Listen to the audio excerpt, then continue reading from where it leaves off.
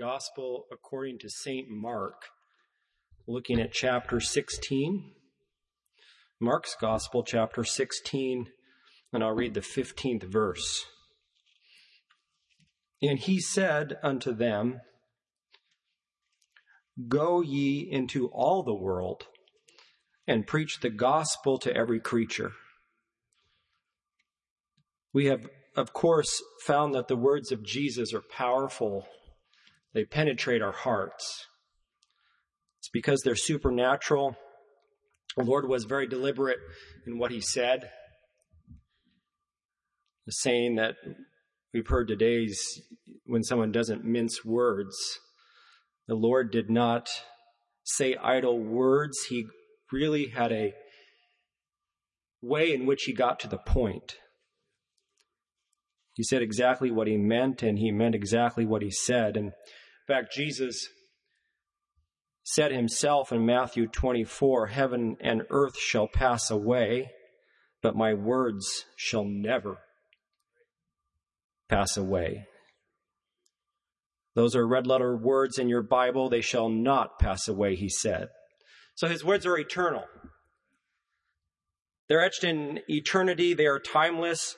They're far beyond even creation, because that's when time began. And once this earth is cleaned up and made new, and the Bible talks about a new heaven, that's what Jesus is referring to. The Lord's words, the words of Jesus, will have endured, and they will continue. They supersede all of that. Shortly after Jesus rode triumphantly into Jerusalem, the people were excited and they had hailed him as their king, fulfilling the Old Testament prophecies. Jesus speaking to the people, and he had a knack for getting to the point, and he spoke of their unbelief. He said in John chapter 12, verse 48, He that rejecteth me and receiveth not my words hath one that judgeth him. The word that I have spoken, you've rejected me and you've rejected my words. He says the same shall judge him in that last day. The words that you rejected is that which will judge you in the last day. We're measured by the words of Christ. We will be judged according to the words of the Lord. The words of Christ, they are our benchmark for life. They tell us what to do. They tell us in many cases what not to do. They guide us. They direct us. Jesus said himself before Abraham he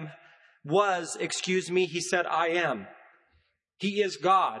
He has all authority. And so we know the words of Christ have all authority. So the I am, the great I am, is giving us our commission here in the 16th chapter of Mark. This commission was simply to go. The Lord said to go. In fact, in that verse, if you have a red letter Bible, the first word that's read is go. In this particular verse, it's an action word. It's a command. It's a charge by God. As Christians, we're to take action and go. We've got something to do. We have a commission. We have a charge by the Lord. Remember, approximately 1,600 years after creation, God had told Noah to build this strange structure called an ark. If you look at the original, that word for ark means a box. And this would be a boat that would somehow float and withstand the high seas.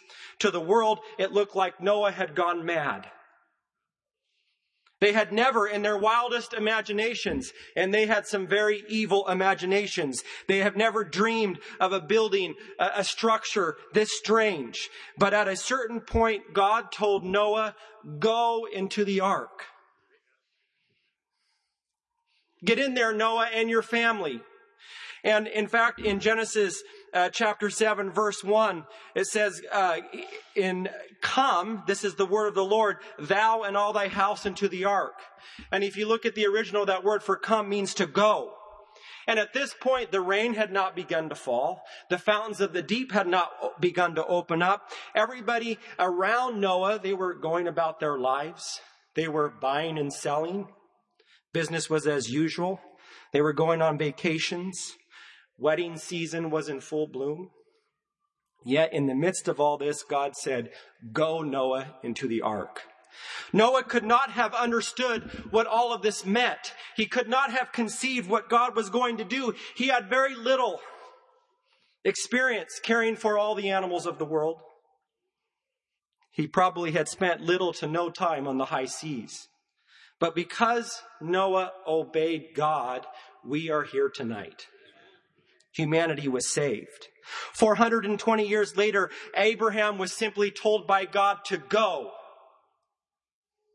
Leave thy country, leave thy father's house, step out in faith and go to a new and a promised land, a place that I will show thee. Abraham had never seen this place. He didn't know the people there. He had not seen this land. All he knew was that God said to go. And he knew that God had given him a promise. He knew that God had a plan for his life. And because Abraham obeyed God, Israel became a nation and was given a land that's promised to them even to this day. Another 430 years later, Moses stood at this burning bush. It was not consumed. It was strange to him in the wilderness. He was in awe, and as he approached, he heard this voice that said to take off his shoes. He removed his sandals. He listens to the voice, and there was the one who said, I am that I am. He listens to this voice and he says, go, Moses, to Pharaoh. Leave the backside of the desert, a place you've wandered, and tell Pharaoh to let my people go. The Lord saw their affliction. The Lord remembered his promise. The Lord had a plan. And God said to Moses, go, speak to Pharaoh, tell him to let my people go. And because Moses ultimately obeyed, the people of God were delivered. Many down through the years have gone when God said to go. In the early 1800s, Adoniram and Ann Judson were called by God to Burma. He was 25 years old. God had told him to go. It's believed they were the first missionaries to ever enter the land of Burma. Although I understand he was imprisoned and tortured, he spent 40 years in Burma establishing churches. And he also translated the Bible into their language. God said to go, and he went. And then also in the 1800s, Hudson Taylor, he was called by God to go to China. I read that he was originally from Britain. He spent 54 years in China, and he provided a way ultimately for at least 800 missionaries to access China. Most were thrown out by the mid-1900s, but the seed was sown. That's probably evident to this very day. He is famously quoted as saying, all God's giants have been weak men who did great things for God because they reckoned on his being with them. You see, God had told Hudson to go. What about Brother Harold Barrett? The Lord said to go. I remember as a child, as Brother Harold, once he had retired and he moved back where he would preach, and he, at the end of his sermon, he would ask Brother Carver, can I go one more time? And then I remember being aware of then, as Brother Dwight led the service, and he turned and he asked Brother Dwight, can I go one more time? Well, I read from the Heritage Sermons in 1965. It says, Sally and I received an invitation from the Korea Shipping Company to visit their country. And in 1966, we made our first trip there. We spent 7 months visiting seamen, acquaintances all over the country. Again and again, these men and their families would ask why we did not have a church in Korea, and it would grieve me. One night after we returned home, our pastor, Reverend Lois Carver, asked, Harold, would you and Sally like to go to Korea as missionaries? Would you like to go? There was no hesitation in my heart, and I knew Sally's heart too, so I said yes. God opened doors and provided in a wonderful way. We rented out our home, gave our business to our sons, and were ready for the greatest adventures of our lives. It's because he said yes when God said, would you go? You know, God has given us all this same Great Commission. But you know, when God said this, when Jesus said this, he knew that the vast majority of us would not go to Burma. We would not go to China. We would not go to Korea. Yet Jesus still said, go ye into all the world. Well, where is your world? Where is my world? Look around Portland. We are in the world. Imagine our young people as they go back to school. Think of the world that they are facing.